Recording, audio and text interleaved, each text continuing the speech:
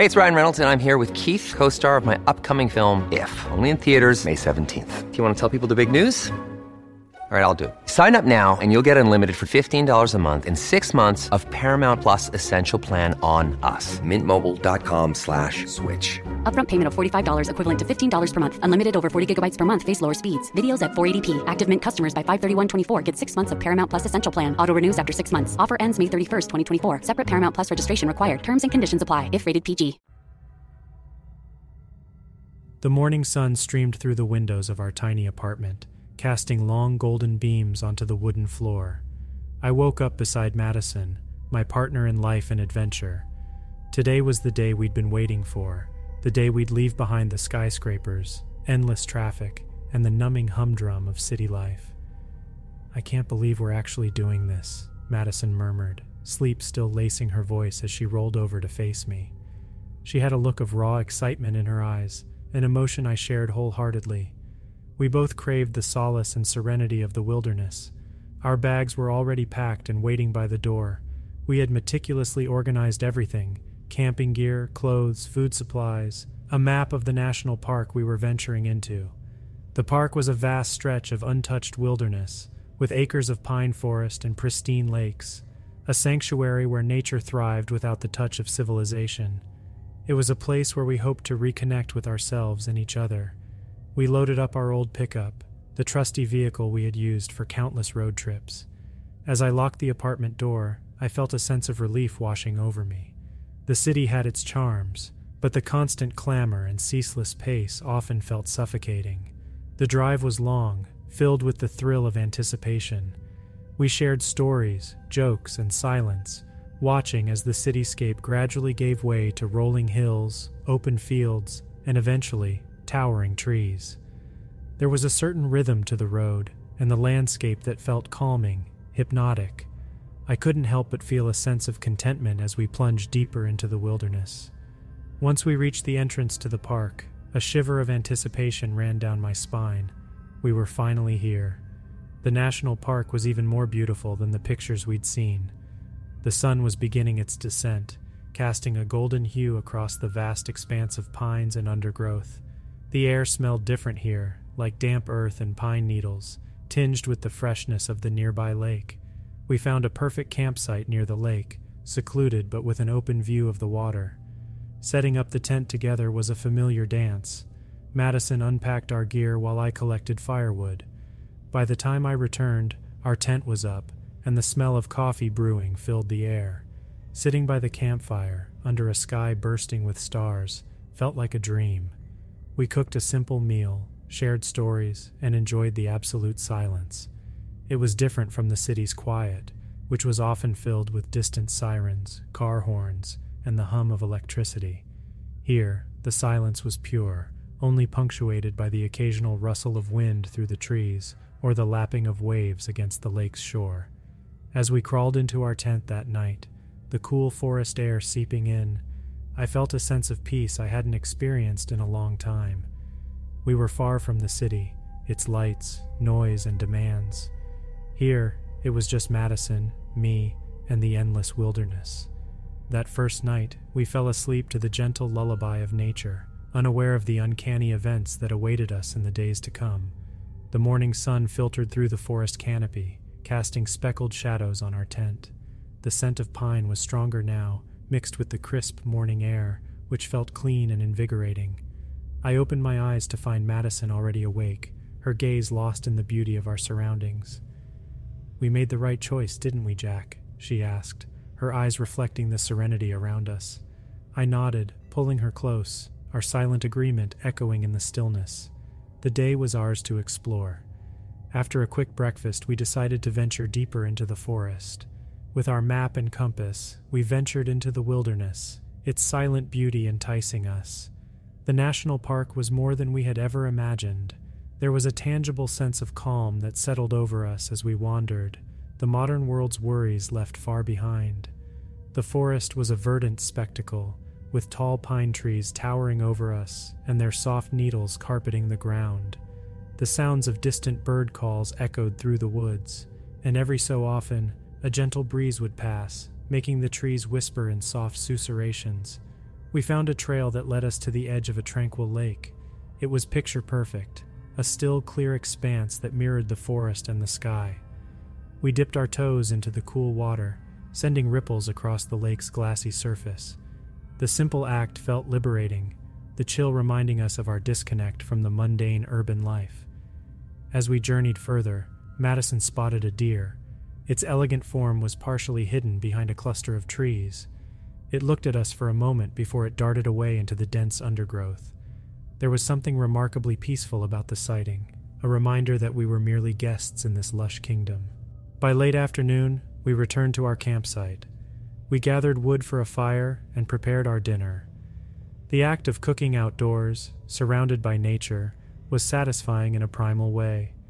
We feasted on canned beans and grilled sandwiches, the food somehow tasting better in the open air. As night fell, we lit a campfire. The flames flickered and danced, casting long, unpredictable shadows around us. Madison pulled out her guitar, her fingers strumming a familiar tune as we sat, entranced by the play of firelight and music. It felt as if we were part of an old story, one where humans lived in harmony with nature. We laughed, shared stories, and even sang, the sound of our voices merging with the nocturnal symphony of the wilderness.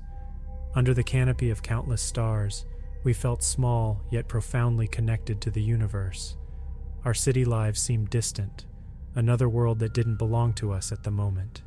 Retreating into our tent, the nocturnal sounds of the forest lulling us to sleep, we felt safe and at peace. The serene wilderness was our home, if only for a while, and we planned to embrace it entirely. Little did we know how quickly serenity could slip into terror, and how our perception of the wilderness was about to be drastically altered. I woke up in the dead of night, a strange sound piercing the usual calm of the wilderness. It was a soft murmur, almost like a distant conversation. I rubbed my eyes, convinced I was dreaming, but the sound persisted. Next to me, Madison stirred, her eyes wide and alert. "Jack, do you hear that?" she whispered, confirming it wasn't just a figment of my imagination. I nodded, sitting upright as we strained our ears in the silent darkness. It sounded like a human voice, an eerie mimicry of our own conversations, muffled and distorted, yet unmistakable. It was coming from the forest, far away but still audible in the silence that cradled our campsite. We exchanged a puzzled glance, neither of us understanding what could be producing such a sound. Maybe another couple was camping nearby, we reasoned. It was a large park after all, and though we had not seen anyone during the day, it wasn't impossible. Still, an unsettling feeling gnawed at me. The voice seemed to be repeating phrases from our conversation earlier that night, the words warped and strange as they echoed through the trees. It didn't make sense, and the feeling of being listened to, even mimicked, sent a shiver down my spine. We decided to investigate, grabbing our flashlights and stepping out of our tent. The night air was colder now, the warmth of our fire reduced to glowing embers. I shone my flashlight towards the forest, half expecting to see a fellow camper or perhaps an animal. But there was nothing, just the tall trees and their shadows that seemed to waver with an unsettling rhythm. The voice ceased as we stood there, scanning the dark wilderness. Silence descended again, heavy and deep, wrapping the forest in its cloak. It was as if the trees themselves held their breath, sharing our confusion and unease. We returned to the tent, more alert now, our hearts beating a quiet rhythm of disquiet. The image of a peaceful night under the stars had been marred by this inexplicable occurrence. We lay awake for a while, whispering theories and possible explanations, but none seemed satisfactory. Finally, fatigue claimed us, and we fell into a restless sleep, the nocturnal creatures serenading our troubled dreams. We decided not to dwell on the strange event, hoping it was a one-time thing. Maybe it was the wilderness playing tricks on us, we thought, city dwellers unaccustomed to the true sounds of the wild. We slept with a determination to enjoy the rest of our camping trip. We were far from the city, far from stress, and the last thing we wanted was to let some inexplicable sound dampen our spirits. However, that night marked the beginning of a series of events that would transform our serene escape into a chilling encounter with the uncanny. Our brush with the mysterious voice was merely a prelude to what awaited us in the heart of the wilderness. The day dawned bright and clear, our previous night's disquiet temporarily forgotten in the brilliance of the morning. We set out for a hike, resolving to not let the strange incident cloud our experience. The forest, bathed in golden sunshine, seemed welcoming, the previous night's unease a distant memory. It was during this hike that we saw it, a deer-like creature. I say deer-like because, though its shape and size were similar, there was something off about it. Its eyes, instead of the usual innocent doe-like glint, held a strange intensity, an unnerving intelligence that didn't seem natural. It stood at the edge of a clearing, looking at us, its head cocked to one side as if analyzing us. Madison clutched my arm, whispering, "Jack, doesn't that look like the deer we saw yesterday?" She was right, but this felt different, somehow otherworldly. And then it made a sound, a laugh. But not just any laugh. It was Madison's laughter from last night, an uncanny reproduction that froze us in our tracks. The sound was jarring, completely out of place, and the mimicry was too perfect, too human. It sent a chilling wave through me, turning my blood cold. We backed away slowly, our eyes locked on the creature. It continued to watch us, its gaze following our every move. As we retreated, it let out another burst of laughter, the echo lingering in the stillness of the forest. The walk back to our campsite was a silent one. Madison clung to my arm, her previous excitement replaced by fear.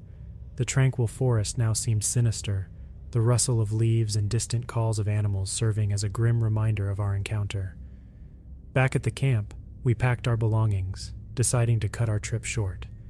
The initial serenity of the wilderness was tainted by the strange occurrences, turning our peaceful retreat into a nightmare.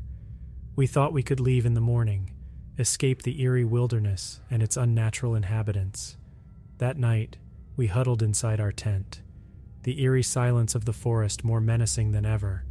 Every rustle, every sound was amplified by our fear, turning the once serene nocturnal symphony into a cacophony of dread. The encounter had left us shaken, questioning the very nature of this wilderness. Our dreams of a peaceful escape seemed foolish now. We lay there, wide awake, praying for dawn, hoping to leave the unsettling events behind us. Yet, as the night deepened, so did our unease.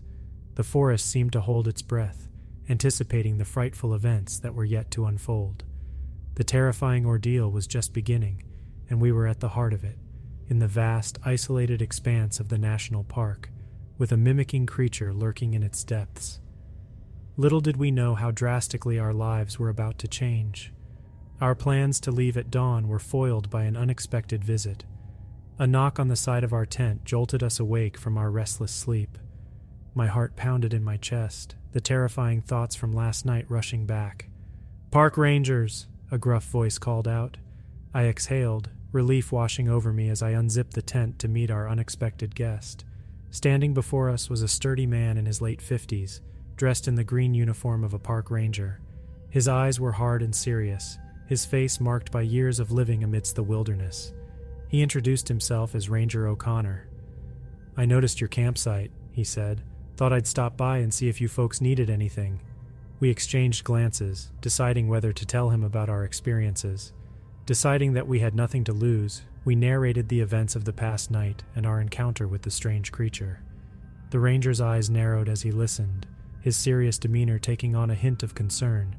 He told us it was most likely a case of misidentification, explaining that forest animals can sometimes mimic human sounds, but the conviction in his voice faltered when we mentioned the deer-like creature's unnatural behavior and unnerving mimicry. His eyes held a flicker of recognition, a silent acknowledgement that suggested he knew more than he was letting on. "Ever heard of skinwalkers?" he asked, studying our expressions. We shook our heads, the term unfamiliar and strange. He explained that in some Native American legends, skinwalkers are beings who can transform into, mimic, and control animals, even mimicking human voices. His words hung in the air, casting a pall over us. It felt too far-fetched, a product of ancient folklore. Yet, there was something about the ranger's tone, a grave seriousness, that made me believe him. Our own encounters lined up with the legend, adding to our discomfort. Ranger O'Connor offered to accompany us back to the park entrance, assuring us that we'd be safe with him. We were more than grateful. the prospect of escaping the terrifying wilderness far more appealing than spending another night in fear. We started packing up our campsite, casting uneasy glances at the encircling forest. The ranger kept an eye on the woods, his hand on the pistol holstered at his hip, his presence a comforting barrier between us and the lurking terror. As we began our exodus from the park, a haunting laughter echoed through the forest, a cruel reminder of our encounter. It sounded chillingly similar to my own laugh. I felt my blood turn cold, the laughter seeming to follow us as we hurried away. Our escape from the serenity-turned nightmare of the national park was just the beginning.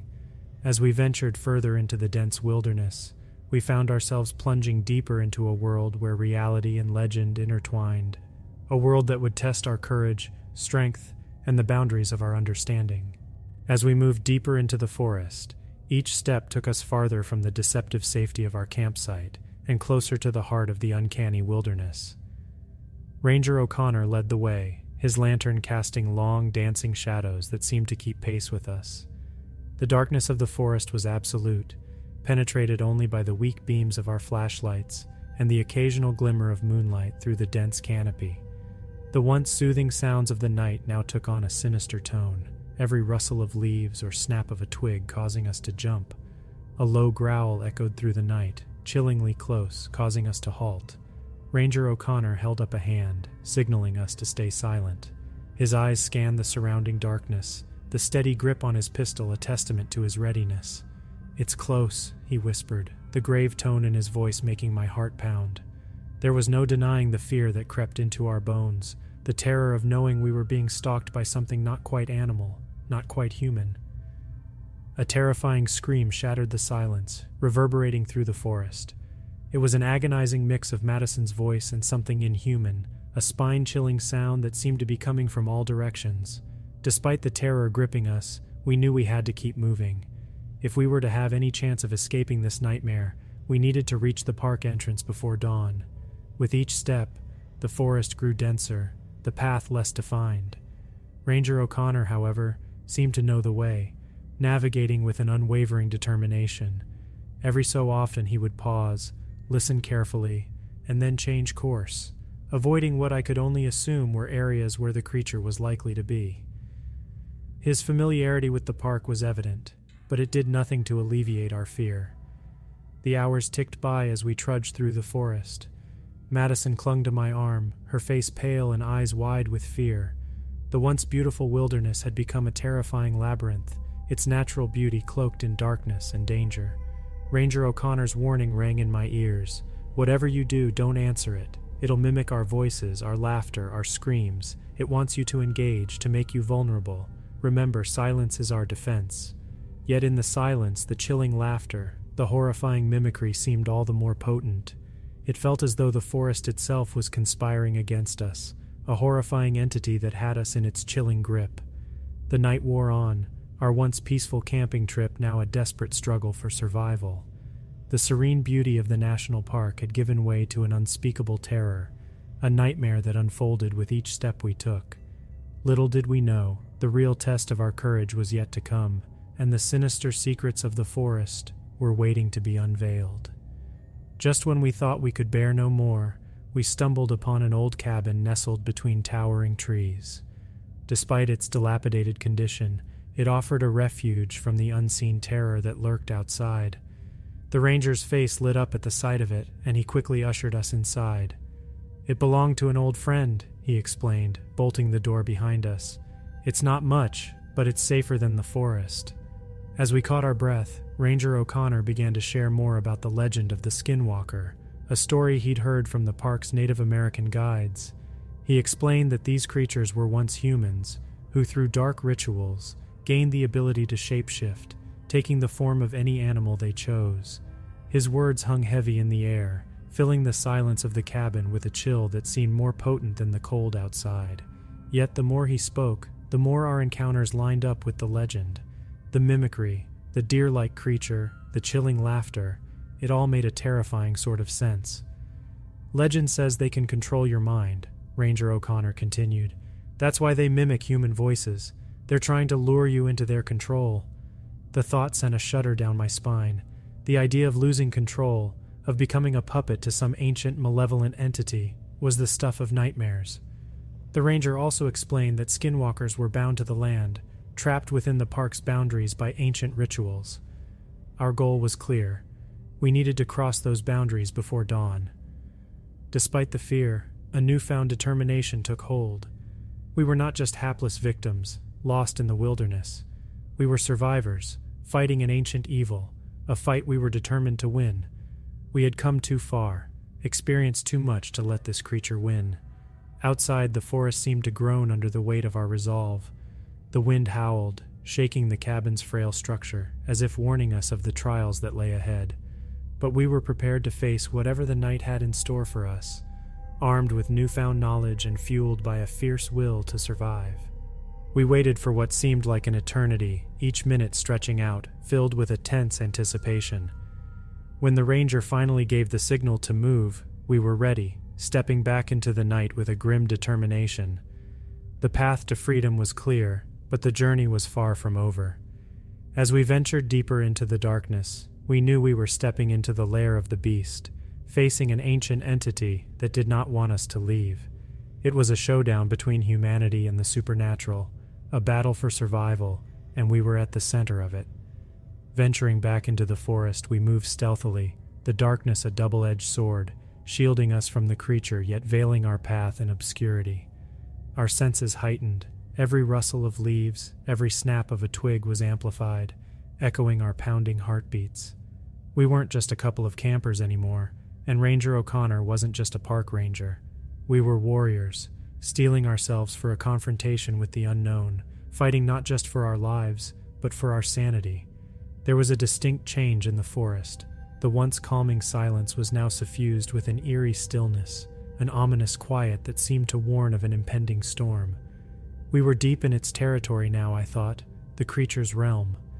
Suddenly, a chilling scream rent the silence, echoing through the trees. It was Madison's scream, or rather, an unsettling imitation of it. It came from our right, drawing our attention to the dense underbrush. In that moment, we knew the creature was near. But before we could react, another scream came from our left, identical in its chilling intensity. It was playing with us, I realized, using our own voices against us, trying to instill fear, sow confusion. Ranger O'Connor signaled us to form a triangle, our backs to each other, flashlights illuminating the immediate vicinity. The plan was clear. We were to keep our focus outward, protect each other, not let the creature catch us off guard. The screams continued, growing louder, closer. It was as if the forest was alive, pulsating with the horrifying sounds, the mimicry reaching a terrifying crescendo. Then, breaking through the brush, the deer-like creature appeared, its eerily human eyes gleaming in the harsh beam of our flashlights.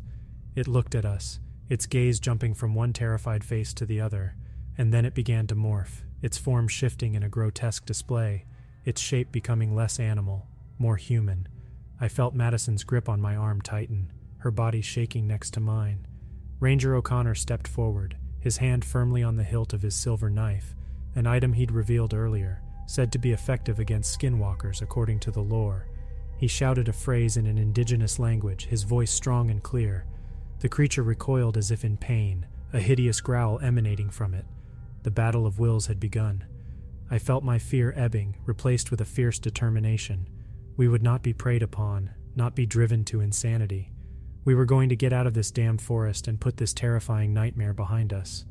For now, we held our ground, our eyes locked on the creature, the standoff under the shadowy canopy reaching its peak. With the creature momentarily subdued, Ranger O'Connor ordered us to move, leading the way through the undergrowth. I glanced back, catching one last glimpse of the creature writhing in pain, its form blurring and shifting. The sight was both horrifying and enthralling, an unforgettable testament to the ancient legends that I once scoffed at. The forest seemed to close in around us as we dashed through the thick undergrowth, the wild beauty that had once drawn us now taking on a more sinister hue. Every tree, every rock, every shadow seemed threatening, part of a nightmarish world we were desperate to escape. The screams and laughter followed us, a macabre symphony of our own voices echoing around us. I felt a shiver crawl up my spine. It felt as though the very air around us was saturated with fear. the creature's presence lingering like a fog. But the sight of the park entrance, illuminated by the first rays of dawn, filled me with a renewed sense of hope. The boundary that Ranger O'Connor spoke of was in sight, a mere 100 yards away. The thought of leaving this nightmare behind propelled me forward, pushing the exhaustion to the back of my mind. Just when I thought we had made it, an agonizing scream cut through the morning calm. I turned around to see Madison frozen in place, her eyes wide with terror, staring at something behind me. My heart pounded in my chest as I followed her gaze, dreading the sight that awaited me. The creature had re-emerged from the forest, its form more grotesque and terrifying than before. It was a horrifying blend of man and beast, its once deer-like form now tainted with an abhorrent mockery of human features. Its eyes, filled with a chilling malice, were locked onto us, and it was closing in fast. Summoning the last bit of my energy, I grabbed Madison's hand and we ran, pushing ourselves towards the park entrance. Ranger O'Connor was right behind us, his silver knife at the ready, his face set in a determined grimace. The boundary was just a few feet away when the creature let out a roar so powerful it seemed to shake the very ground beneath us. But we didn't stop, didn't look back. We crossed the boundary, stumbling onto the paved road that marked the park's entrance, just as the sun broke through the horizon. I turned back to see Ranger O'Connor standing at the boundary, the creature halted just inches from him. It seemed to be struggling, its form flickering and contorting, as if it was unable to cross the boundary. Ranger O'Connor held his ground, his silver knife gleaming in the morning light.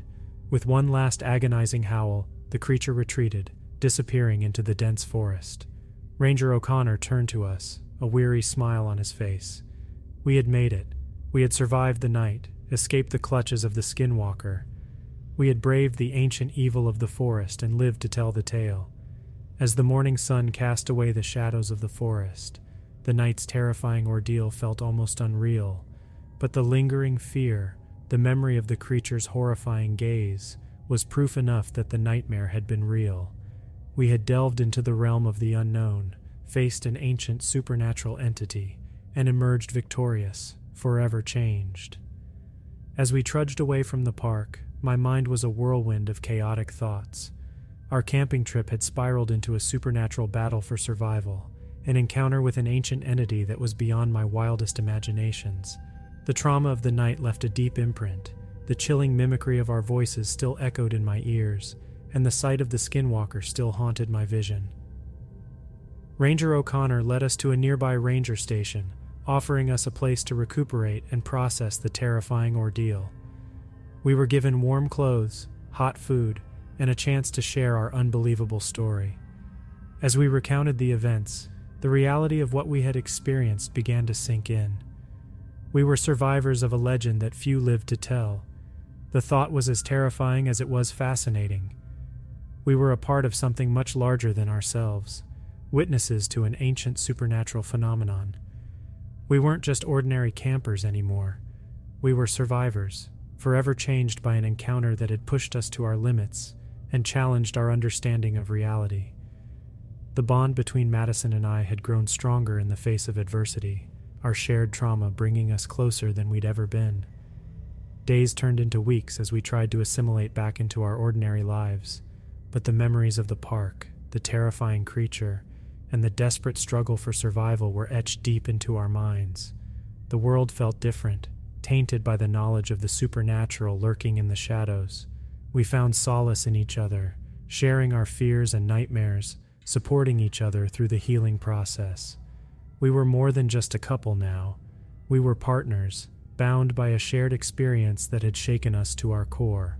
Ranger O'Connor became a regular part of our lives, a pillar of strength in our recovery process. He helped us navigate the aftermath, understand the enormity of our experience, and reconcile with our new reality. Despite the terror of the incident, I found a strange sense of empowerment. We had faced a supernatural entity, endured its mind games, and survived. It was a testament to our strength, a proof of our resilience. The thought was liberating, filling me with a newfound appreciation for life and its inherent unpredictability. Life moved on, but the shadow of the incident lingered. We found comfort in the mundane, solace in routine, peace in the small moments of joy. We found a way to transform our trauma into strength, channeling our fear into understanding. As I look back now, the terrifying experience feels like a distant nightmare, yet it continues to shape our lives. We bear the scars, both mental and physical, reminders of the terrifying ordeal. We are survivors, forever bound by the terrifying encounter with the Skinwalker, forever haunted by the echoes of that horrifying night in the national park. A year had passed since our horrifying ordeal. The anniversary prompted mixed feelings, fear, sadness, but also resilience and hope. We had come so far, yet the shadows of our experience still hovered over us. Madison and I decided to return to the park, not to relive the terror, but to find some sense of closure. We drove to the park, the familiar landscape stirring a turmoil of emotions. Ranger O'Connor joined us, his presence a source of comfort amidst the rising tide of anxiety. This time, we were not stepping into the wilderness unprepared. We were not oblivious campers anymore. We were survivors, returning to face our past. Approaching the boundary, my heart pounded in my chest. The forest was as beautiful and ominous as I remembered, but I felt different. This time I held Madison's hand, not in fear, but in solidarity. We walked past the boundary, the morning sun warming our faces, a stark contrast to the night of our ordeal. We stood in silence, taking in the sights and sounds. A sense of tranquility washed over me. This was the same forest, the same beautiful wilderness we had set out to explore a year ago, but it felt different. The forest no longer held the same power over us. It was just a forest, wild and beautiful. We paid our respects to the lives lost to the Skinwalker, including the park's Native American guides, whose stories had saved us. We held a small ceremony, Ranger O'Connor leading us in a traditional Native American prayer. It was a poignant moment, a tribute to those who had fallen to the ancient entity, a reminder of the thin line between the natural and the supernatural. After the ceremony, we explored the park, visited the spot where we had first set up camp, even dared to walk towards the old cabin. The cabin stood desolate and empty, a reminder of our desperate struggle for survival. But it no longer instilled fear. It was a part of our journey, a piece of our shared history.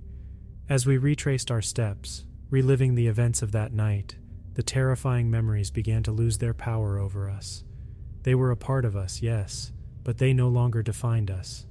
They were reminders of our survival, of our resilience, of our strength. Returning to the park felt like coming full circle. We had faced our fears, stood in the place of our deepest terror, and we had not faltered. The forest, the cabin, even the memory of the creature, it all felt less daunting. We had looked our nightmare in the eye, and we had emerged victorious. That night, we camped under the stars, not far from the park entrance. The forest was eerily silent, just as it had been a year ago. But this time, the silence didn't terrify us. We lay there, under the vast open sky, the past and the present colliding in a moment of tranquility. As we stared into the night, I felt a sense of peace. We had returned to the scene of our nightmare, faced our past, and found closure. We had taken back control, rewriting the narrative of our experience. We were no longer victims of the Skinwalker. We were survivors, forever changed, but ultimately stronger. In the quiet solitude of our campsite, under a blanket of countless stars, I reflected on the journey Madison and I had undertaken. From the innocuous beginning of a camping trip to the terrifying encounter with the supernatural, we had traveled a path that was as horrifying as it was enlightening. Ranger O'Connor was with us, sitting quietly by the campfire, lost in his own thoughts. I couldn't help but feel a deep sense of gratitude for him. His wisdom, his strength, and his unwavering bravery had been our beacon in the darkest of times. The morning sun painted the sky with hues of pink and gold, casting long shadows across the wilderness. It was a new day, a new beginning. As we packed up our camping gear, preparing to leave the park once again, I felt a strange sense of contentment. This time, we were not escaping a nightmare. We were walking away having faced our past, having made peace with our terrifying experience. We were leaving stronger, more resilient, with a newfound appreciation for life and its strange, unpredictable twists. Driving away from the park, the forest shrinking in the rearview mirror, I realized the profound transformation we had undergone. We had not just survived a supernatural entity, we had survived our own fears, our own insecurities. We had faced the darkest corners of our minds, and we had emerged victorious. As the miles grew between us and the park, I thought about the Skinwalker. The ancient entity, the embodiment of fear and malice, was a part of our story. It had chased us, haunted us, tried to break us, but in doing so, it had also shown us our strength, our resilience, our capacity to love and protect each other. Life carried on. We returned to our jobs, our routines, our normal lives, but we were different. We were more understanding, more patient, more appreciative of the little joys of life. We had seen the worst, and it had made us appreciate the best. Madison and I grew closer, our shared experience strengthening our bond. We started volunteering at the local nature conservation program, sharing our love for the outdoors with others. Ranger O'Connor often joined us, sharing his stories, his knowledge, his wisdom. Despite the terror, despite the nightmares, I wouldn't change a thing. Our encounter with the Skinwalker, our night of terror in the park, it had all led us here. It had made us who we were, stronger, braver, and more connected. It was a chapter in our life, a story we would carry with us, a story we would pass on. As I look back now, I see not just a horrifying ordeal, but a journey of transformation. We had stepped into the unknown, faced an ancient supernatural entity, and we had come out stronger. The Skinwalker, the forest, the night of terror, it was all a part of our past. But now, it was time for new beginnings, for new stories, for a future built on strength, love, and resilience. And for that, I was ready.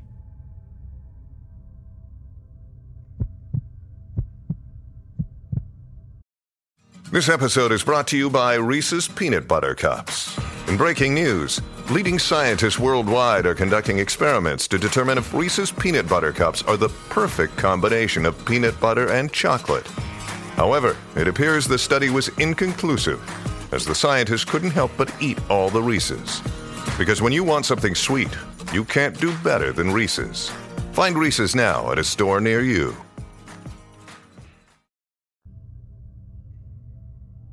A swift and steady rhythm pulsed through Charles Wentworth's veins as he stepped out of his car, lacing up his sturdy hiking boots and taking a deep breath of the crisp morning air.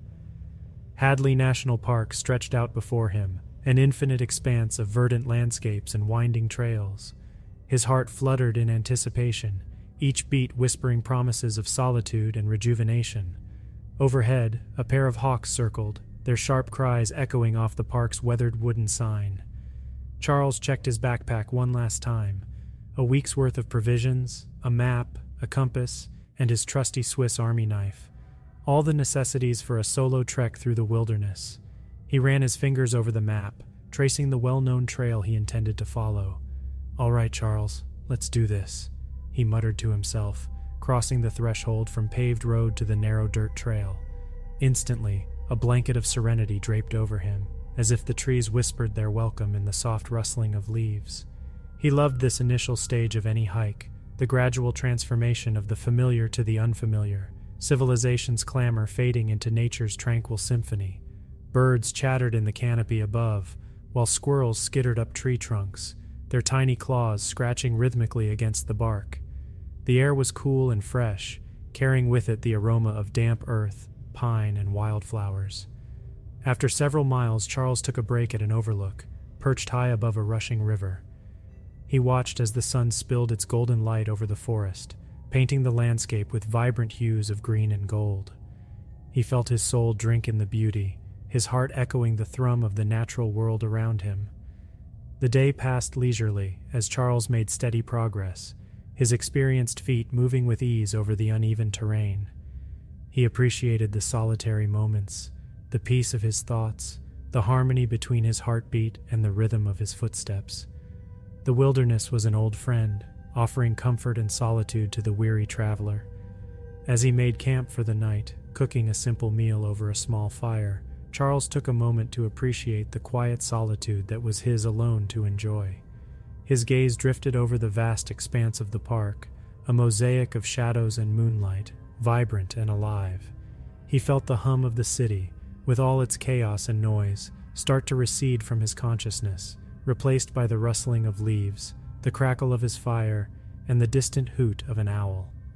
He was alone in the vastness of Hadley National Park, a solitary figure amid the ancient trees and rolling hills, but he wasn't lonely.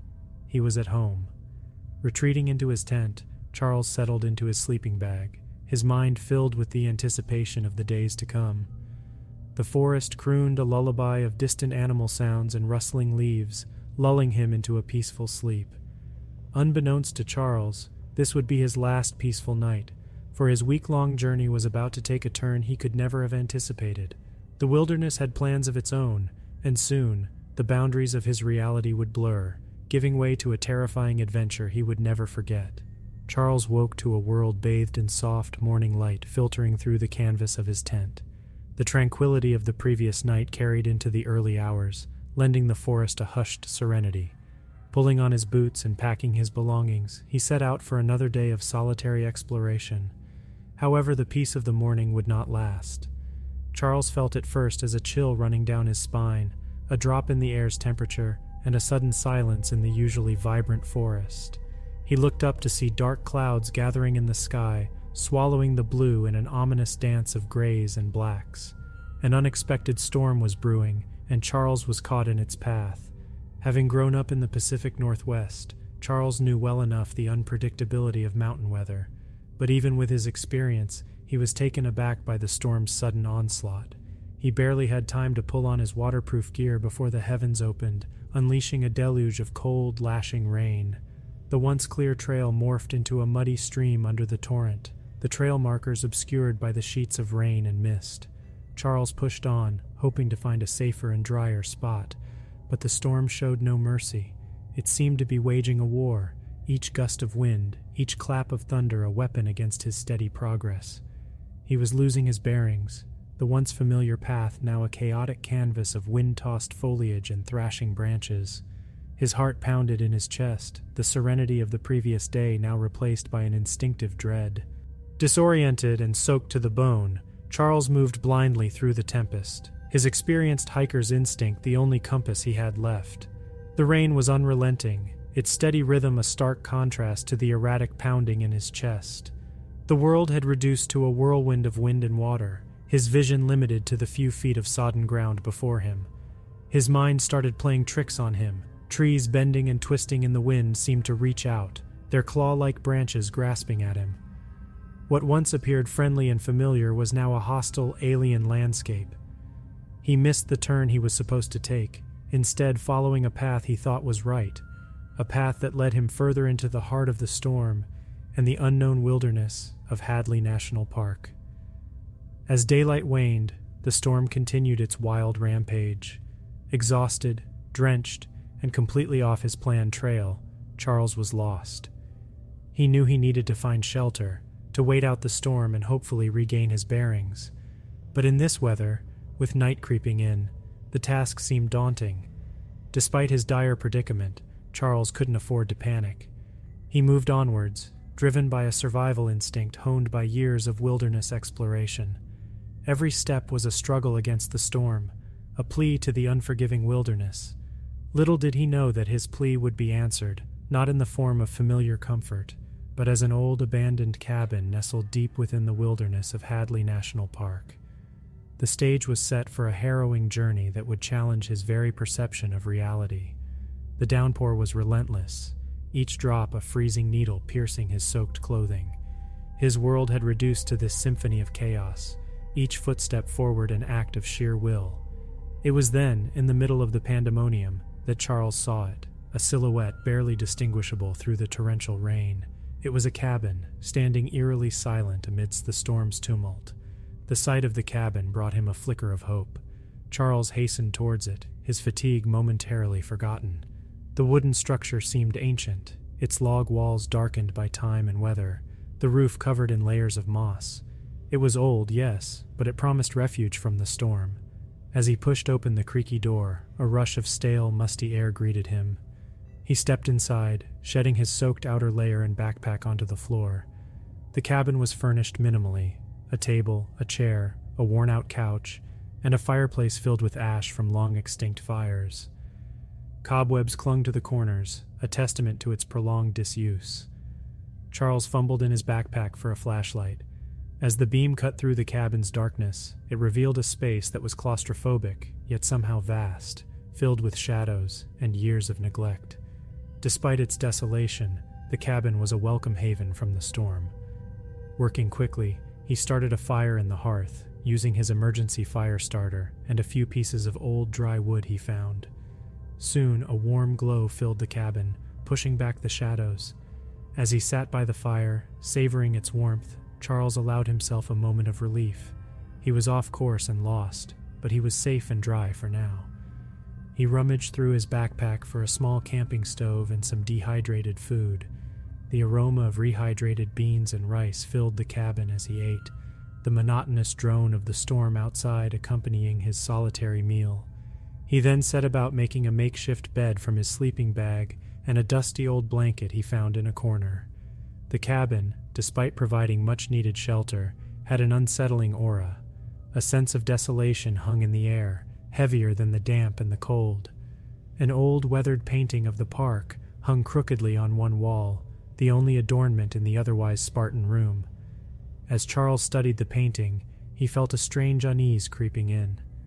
He shook off the feeling, attributing it to the storm and his unfortunate predicament.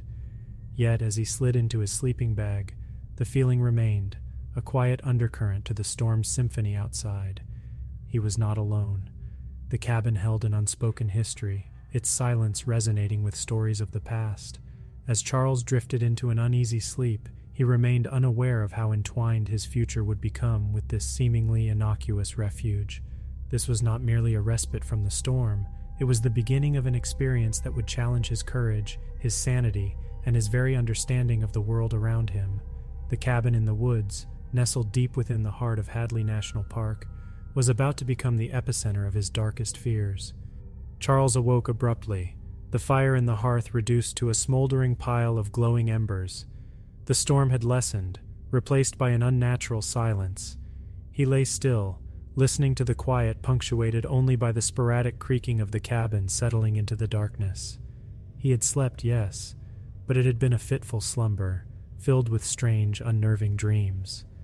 His gaze wandered around the dimly lit cabin, the fire's embers casting long dancing shadows on the walls. Each shadow seemed to twist and contort, as if coming alive. Dismissing his imagination, Charles decided to stoke the fire.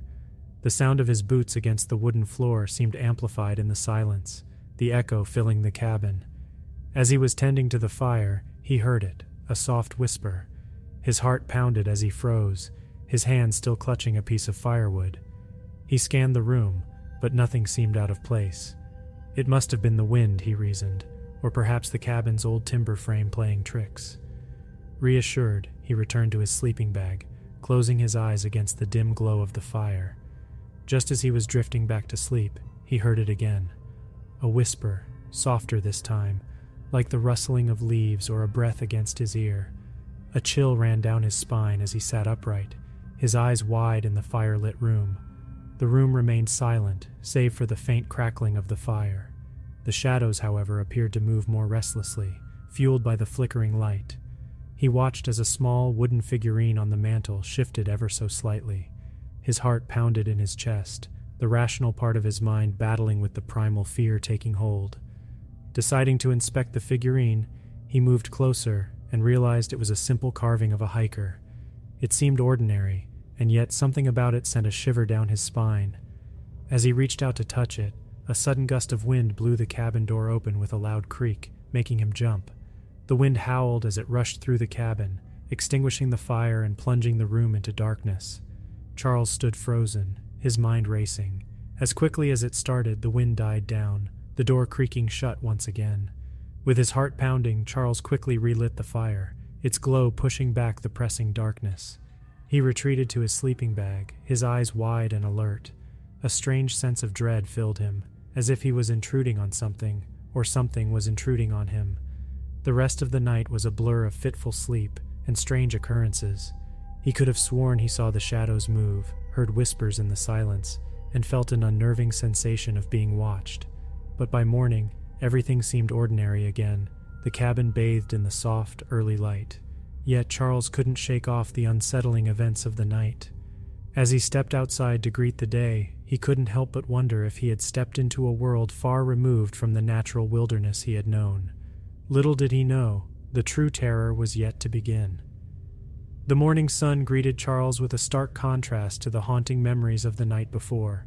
The storm had passed, leaving in its wake a renewed landscape of glistening foliage and sparkling dewdrops. Yet, the memory of the cabin's eerie whispers and moving shadows still lingered in his mind, casting a pall over the pristine wilderness. Determined to regain his bearings and rejoin his planned trail, Charles decided to leave the unsettling cabin behind. He spent the early hours studying his map, comparing it with the natural landmarks he could discern from his current location. But the more he looked, the more his confusion grew. The map did not match what he saw. The landmarks were there, but they were wrong. Unsettled, he decided to explore the surrounding area, hoping that a closer inspection would solve the mystery. He walked for hours, scrutinizing the terrain, the arrangement of trees, and the layout of the trails. But instead of finding clarity, he found more anomalies. The river that was supposed to flow east was flowing west. A hill that should have been covered in pine trees was devoid of any vegetation. And the most unsettling discovery was the sudden appearance of a sheer rock face where, according to the map, there should have been a gradual slope. Every familiar landmark was twisted, every direction skewed. It was as if the very fabric of the park had been rearranged while he slept, warping the familiar landscape into an unrecognizable jumble. The wilderness he knew like the back of his hand had become an unsolvable labyrinth, and with every passing moment, Charles felt a growing unease, an instinctive fear that he was not simply lost, but trapped in something far beyond his understanding. With a sinking heart, he realized his only option was to return to the cabin. It was the only identifiable point in this twisted version of Hadley National Park, his only anchor in a world that had stopped making sense. As the cabin came into sight, an unexplainable dread washed over him. It stood there silent and seemingly innocuous, yet it held an invisible power, a cryptic aura that made his skin crawl. It was no longer just a shelter from the storm. It had become the epicenter of his nightmare. Reluctantly, he made his way inside, the musty smell of old wood and damp earth filling his nostrils. As he looked around, he couldn't help but feel the cabin was waiting for him, as if it had expected his return. The tiny wooden hiker figurine sat innocuously on the mantel, its presence a chilling reminder of the previous night. As the sun began to set, painting the sky in hues of oranges and purples, Charles prepared for another night in the cabin. He steeled himself for the upcoming hours of darkness, the unspoken promise of unexplainable occurrences hanging heavily in the air. His situation was dire. He was lost in a wilderness that had turned on its head, with only a haunted cabin for refuge. As he settled down by the fire, he knew his ordeal was far from over. It had only just begun. Night fell on the park like a shroud, the lingering daylight swallowed by the growing shadows. Charles steeled himself, his mind churning with thoughts of the previous night's events. As the fire crackled in the hearth, the shadows danced along the cabin's walls, giving life to his growing fears. He had noticed earlier, while still daylight, the faded and frayed journal he had overlooked before. Now, with nothing else to do but wait for the whispers of the night, he decided to examine it.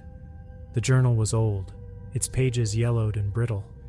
It appeared to be a hiker's journal, filled with scribbles and sketches of the park's features. As Charles leafed through it, his interest piqued. It was not just any hiker's journal. It belonged to someone who had experienced the same anomalies as him. The entries were erratic, speaking of familiar trails suddenly becoming alien, of landmarks appearing where they shouldn't be, of the chilling whispers that haunted the cabin. He read an entry about a whispering wind that sounded like a distressed plea, about a shadow that moved of its own accord, about a growing sense of dread that consumed the hiker's sanity. It was as if the author of the journal had put down into words what Charles had been feeling but could not articulate. The fear, the confusion, the desperation, it was all there, etched into the yellowed pages. A shiver ran down his spine as he read the last entry. "The cabin is not what it seems. I can hear them. The whispering won't stop. They're watching." The entry ended abruptly, the pen trailing off the page, as if the author had been interrupted. The whispers of the wind outside seemed to grow louder as he closed the journal, the words echoing in his mind. He stared into the fire, lost in thought. His feeling of dread was mirrored in the pages of the journal, his predicament not as unique as he had believed. Someone had been here before him, lost and terrified.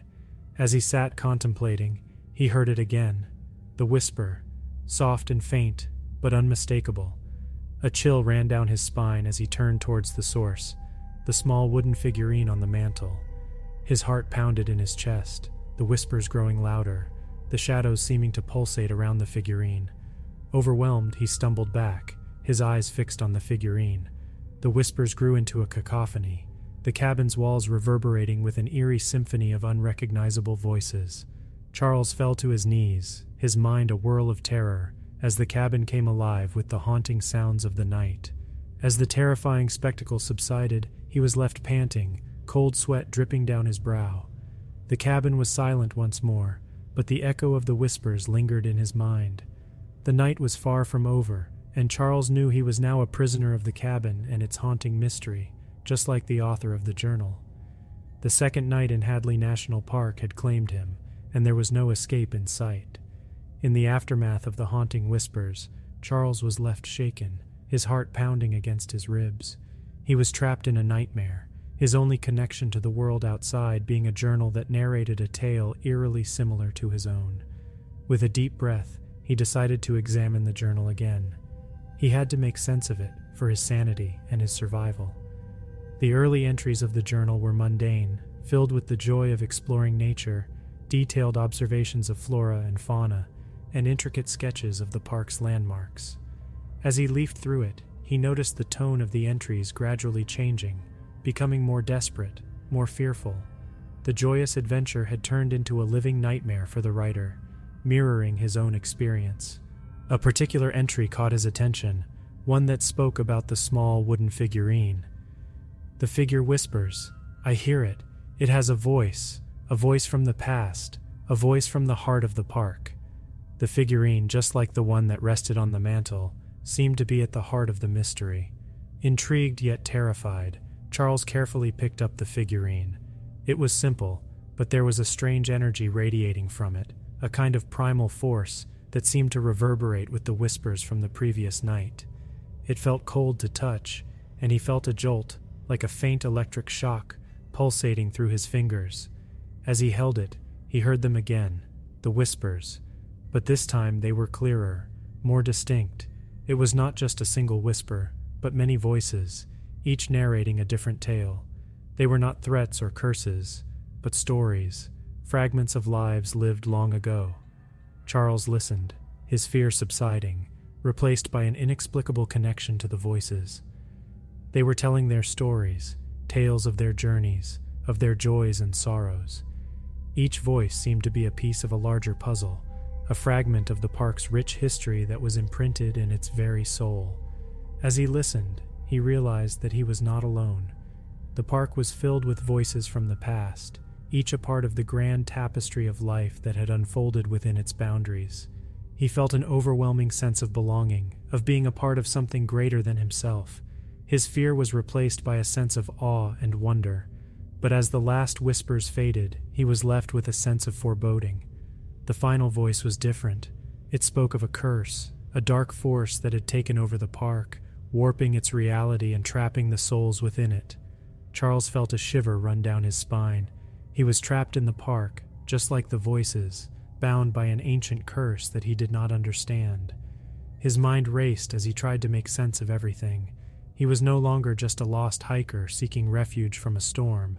He was a part of a much larger, much darker story that was unfolding within the heart of Hadley National Park. As he prepared for another night in the cabin, he knew he had to understand the curse and find a way to break it, not just for his sake, but for the voices that had found a voice through him. With the dawn of a new day, Charles was filled with determination.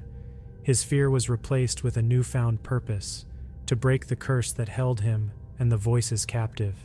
He spent the morning meticulously going through the journal, looking for clues, for any hint that might help him understand the nature of the curse.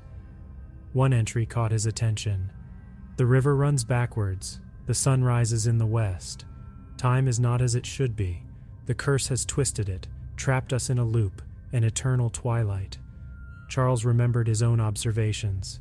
The river flowing in the wrong direction, the sun setting where it should rise, the terrain shifting unnaturally. Inspired by the entry, he decided to investigate further. He left the cabin and made his way to the river, the journal tucked safely in his backpack. As he neared it, he noticed something strange.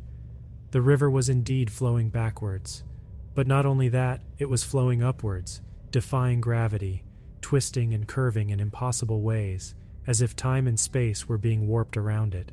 Feeling a strange pull, he reached out to touch the water. The moment his hand connected, he felt a rush of energy.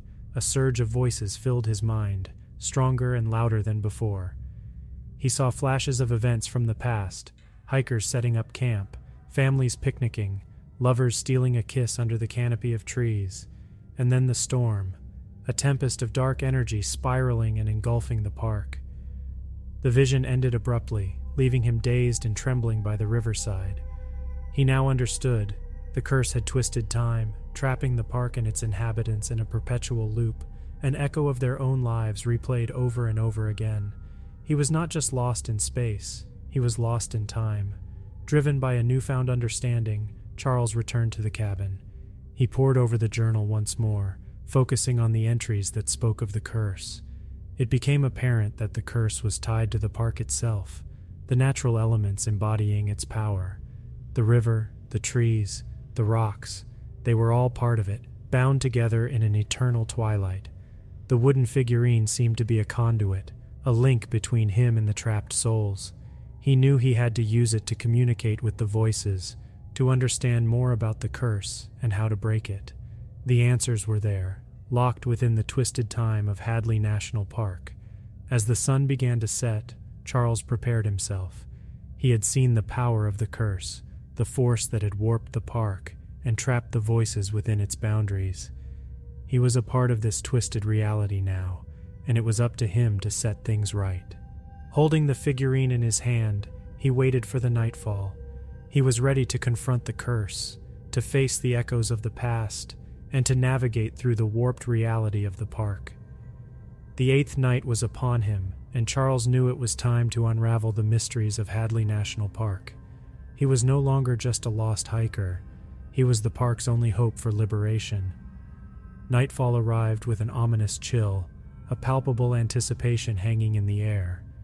Charles sat by the fire, holding the wooden figurine in his hand. His heart pounded in his chest as he focused on the figurine, inviting the whispers to return. As if on cue, the cabin filled with the familiar cacophony of whispers. But this time Charles was not afraid. He allowed himself to be drawn in, to become a part of the ethereal symphony. He listened intently, focusing on the individual voices, sifting through the chaos to find the story he was seeking, the story of the curse. And then he heard it. A voice, distinct and clear, narrated a tale of an ancient tribe that had once lived in the park. The tribe had been the guardian of the park, living in harmony with nature. But their harmony had been disrupted by invaders who sought to claim the land and its resources. The tribe had fought back, and in their desperation, they had invoked an ancient spirit, a force of nature to protect the park. But the invocation had gone wrong. Instead of protecting the park, the spirit had cursed it, trapping the tribe and all those who entered the park in a loop of time. The curse had warped the reality of the park, turning it into the twisted labyrinth that Charles was experiencing. The voice then spoke of a prophecy. A stranger will come, a seeker lost in time. He will hold the key to the curse, the power to break it and set us free. He will follow the path of the river, find the heart of the park, and face the spirit. Only then will the curse be broken. The whispers faded, leaving Charles alone with the fire and the newfound knowledge. The story of the curse, the tribe, and the prophecy filled his mind, his role in this grand narrative clearer than ever. He was the stranger, the seeker who was meant to break the curse. With renewed determination, Charles planned his course of action. He would follow the river as the voice had guided him, find the heart of the park, and face the ancient spirit. He was no longer a mere hiker lost in the wilderness. He was the protagonist of an epic quest, the only hope for the trapped souls. As he prepared for his journey, he felt an overwhelming sense of responsibility. But alongside it was a spark of hope, the possibility of freedom not just for himself, but for the voices, the echoes of the past. The 9th night ended with a sense of purpose, a resolve that strengthened Charles's spirit for the challenges that lay ahead. The secrets of Hadley National Park had been unveiled. The labyrinthine paths, the twisted landmarks, and the whispers all made sense now. Charles was not just lost, he was chosen. As he looked at the wooden figurine one last time before retiring for the night, he knew his journey was far from over. It was just beginning. The 9th chapter of his ordeal had ended, but the real adventure was about to start. Armed with his newfound purpose, Charles started his journey at dawn. With the wooden figurine in his pocket and the whispers of the past guiding him, he followed the river's twisted flow. It felt surreal, a dreamlike journey through a landscape that defied the laws of nature. As he walked, he could hear the voices encouraging him, guiding him, reminding him of his destiny. Every twist in the river, every warped tree, every misaligned boulder, they were no longer menacing anomalies. They were waypoints, guiding him to the heart of the park. Hours turned into what felt like days as he traversed the unnatural terrain. He was pushed to his physical limits, but the energy from the figurine and the guiding whispers propelled him forward. The voices shared their tales, their hopes, and their dreams, strengthening his resolve. At one point, he reached a waterfall, flowing upwards, a sight that both amazed and terrified him. But he did not falter. With a deep breath, he stepped into the waterfall, letting the reversed current guide him upwards. It was a struggle, an uphill battle against gravity and exhaustion, but he made it to the top, soaked and panting, but triumphant. As he rested, the voices comforted him, applauding his efforts and reassuring him of his path. He wasn't alone in his journey. He was surrounded by a chorus of allies, all rooting for him, all dependent on him. It was a burden, but also a privilege, a duty that he bore with a humble heart. After the rest, he resumed his journey.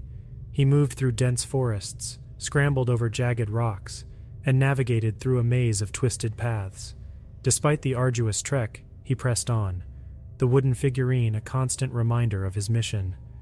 Finally, as the sun began to set in the wrong direction, he saw it, the heart of the park. It was a grove of ancient trees, their trunks twisted and gnarled, a testament to the park's distorted reality. At the center stood an enormous tree, its roots spreading in intricate patterns, its branches reaching out like an invitation. As he approached the tree, the whispers grew louder, the voices reaching a crescendo. His heart pounded in his chest, anticipation and fear mingling in his veins. This was it, the climax of his journey, the confrontation he had been preparing for. The whispers guided him, telling him to place the figurine at the base of the tree. He did as instructed, the figurine settling into the twisted roots as if it belonged there. A silence descended on the grove, a tense, anticipatory quiet. Charles took a step back, his breath hitching as he waited. The 10th night had arrived, the climax of his journey at hand. The river had guided him, the voices had supported him, and now it was time for him to face the ancient spirit, to confront the curse and hopefully to break it. As the final rays of the sun disappeared, the grove began to glow, a spectral light radiating from the figurine. Charles steeled himself for what was to come. He was ready to face the spirit, ready to end the curse. The 10th chapter of his ordeal was coming to a close, but his biggest challenge was yet to come. He had reached the heart of Hadley National Park, and it was time to face its soul. The spectral light from the figurine grew stronger, casting eerie shadows across the grove. Charles watched, heart pounding, as the glow coalesced into a form, a swirling, shimmering entity that radiated an ancient primal energy. This was the spirit, the source of the curse, the entity that had twisted Hadley National Park into a labyrinth of distorted reality. It was not as he had expected. There was no malice, no evil in its presence. It was simply a force of nature, an embodiment of the park itself. "Who disturbs the eternal twilight?" The voice echoed through the grove, a sonorous whisper that sent chills down Charles's spine. "I'm Charles," he answered, his voice steady despite his fear. "I've come to break the curse, to free the trapped souls." The spirit seemed to consider his words, its form pulsating with energy. "Why should I grant you this wish, mortal? Why do you wish to disrupt the eternal cycle?" Charles took a deep breath, gathering his thoughts. He thought of the journal, the wooden figurine, the whispered stories of the past, the twisted paths he had traversed, and the heart of the park that stood before him. "I've heard their voices, their stories," he said, his voice resonating with sincerity. "They deserve to be freed. They've been trapped in this cycle for too long, and the park, it's not meant to be a prison. It's meant to be a place of joy, exploration, and harmony." The spirit was silent for a moment, its form flickering as if pondering his words. "And you? Do you not wish to escape? Is your desire not fueled by selfish needs?" Charles paused, considering the spirit's words. "Yes, I want to leave," he confessed. "But it's not just about me. It's about them too, the voices, the souls. It's about restoring the park to its true state. We deserve to be free." A moment of silence stretched between them, the grove holding its breath in anticipation. Then the spirit's form pulsed, a wave of energy rippling through the air. "Your words ring true, Charles," it said, its voice soft. "You possess a selflessness rare among mortals. I shall grant you your wish." The spirit reached out, a tendril of energy connecting with the figurine. The grove lit up, a burst of pure energy emanating from the spirit and enveloping Charles and the ancient tree. He felt a jolt, a rush of emotions: hope, joy, relief, fear, and finally, peace. And then, as suddenly as it had started, it was over. The spirit faded, the spectral light dimmed, leaving the grove bathed in the soft glow of the moonlight. The whispers, the echoes of the past, were silent, their stories finally finding closure. Charles stood there, awestruck, feeling the change around him. The oppressive air had lifted, replaced by a sense of tranquility. He knew in his heart that the curse was broken, the eternal twilight ended. His confrontation with the ancient spirit had brought liberation not just for him, but for the voices and the park itself. He had faced his fear, confronted the source of the curse, and emerged victorious. As the 11th night descended, he knew his ordeal was nearing its end. He had broken the curse, and now it was time to leave Hadley National Park, to return to his own reality. But before he could do that, there was one final task left for him to complete. Charles woke up to the rising sun. The surreal twilight ambiance had lifted, the morning rays spilling across the grove. The twisted paths, warped trees, and inverted landmarks had straightened out, the park returning to its natural state. It was as if he had woken up from a long, strange dream. As he looked around, he noticed the figurine was no longer glowing. It felt like an ordinary piece of wood now. He picked it up, a sense of gratitude washing over him. This little figure had been his guide, his ally in this journey. He decided to keep it, a memento of his unforgettable experience. With a final glance at the heart of the park, he started his journey back, following the river once more. But this time it was flowing in the right direction, its course clear and unhindered. The voices were silent, their stories having found closure. His hike back to the park's entrance was uneventful, almost peaceful. He felt lighter, freed from the burden of the curse. When he finally stepped out of Hadley National Park, he was greeted by a sight he had almost forgotten: cars, tourists, park rangers. He was back to his own reality. His reappearance caused a stir among the park staff. He was declared missing weeks ago, and his sudden return was nothing short of a miracle. He kept his story to himself, knowing no one would believe him. To them, he was just a hiker who had lost his way. He made his way back to his life, resuming his mundane routine. But he was a changed man, carrying within him the echoes of an unforgettable experience. His journey through the twisted paths of Hadley National Park had taught him resilience, courage, and empathy. He had found himself in the labyrinth of distorted reality, coming out stronger and wiser. Charles often visited the park, each visit strengthening his bond with the land. He knew the truth of its past, the secret of its curse, and the voices that had been trapped in its twilight. He was the guardian of their stories, their whispering ally in the world of the living. As he stood at the entrance of the park one day, he looked at the wooden figurine in his hand. He thought of the the curse, and the liberation. The figurine was his connection to that past, a symbol of his journey. He looked at the park, the setting sun casting long shadows over the trees, a tranquil end to another day. His journey had come to an end, his ordeal over, but he would never forget the 12 nights he spent lost in Hadley National Park, the whispers that guided him, and the curse he broke. He was no longer just Charles, the man who got lost hiking. He was Charles, the man who navigated through the twisted paths of a cursed national park, broke an ancient curse, and brought liberation to trapped souls. As the final rays of the sun disappeared over the horizon, he smiled. He knew he would forever be a part of Hadley National Park, its history etched into his heart, its whispers a part of his soul. As he walked away, the wooden figurine in his pocket, he felt a sense of peace, a sense of closure. His story was complete. The echoes of Hadley National Park had found their voice, their liberation, and their guardian in Charles.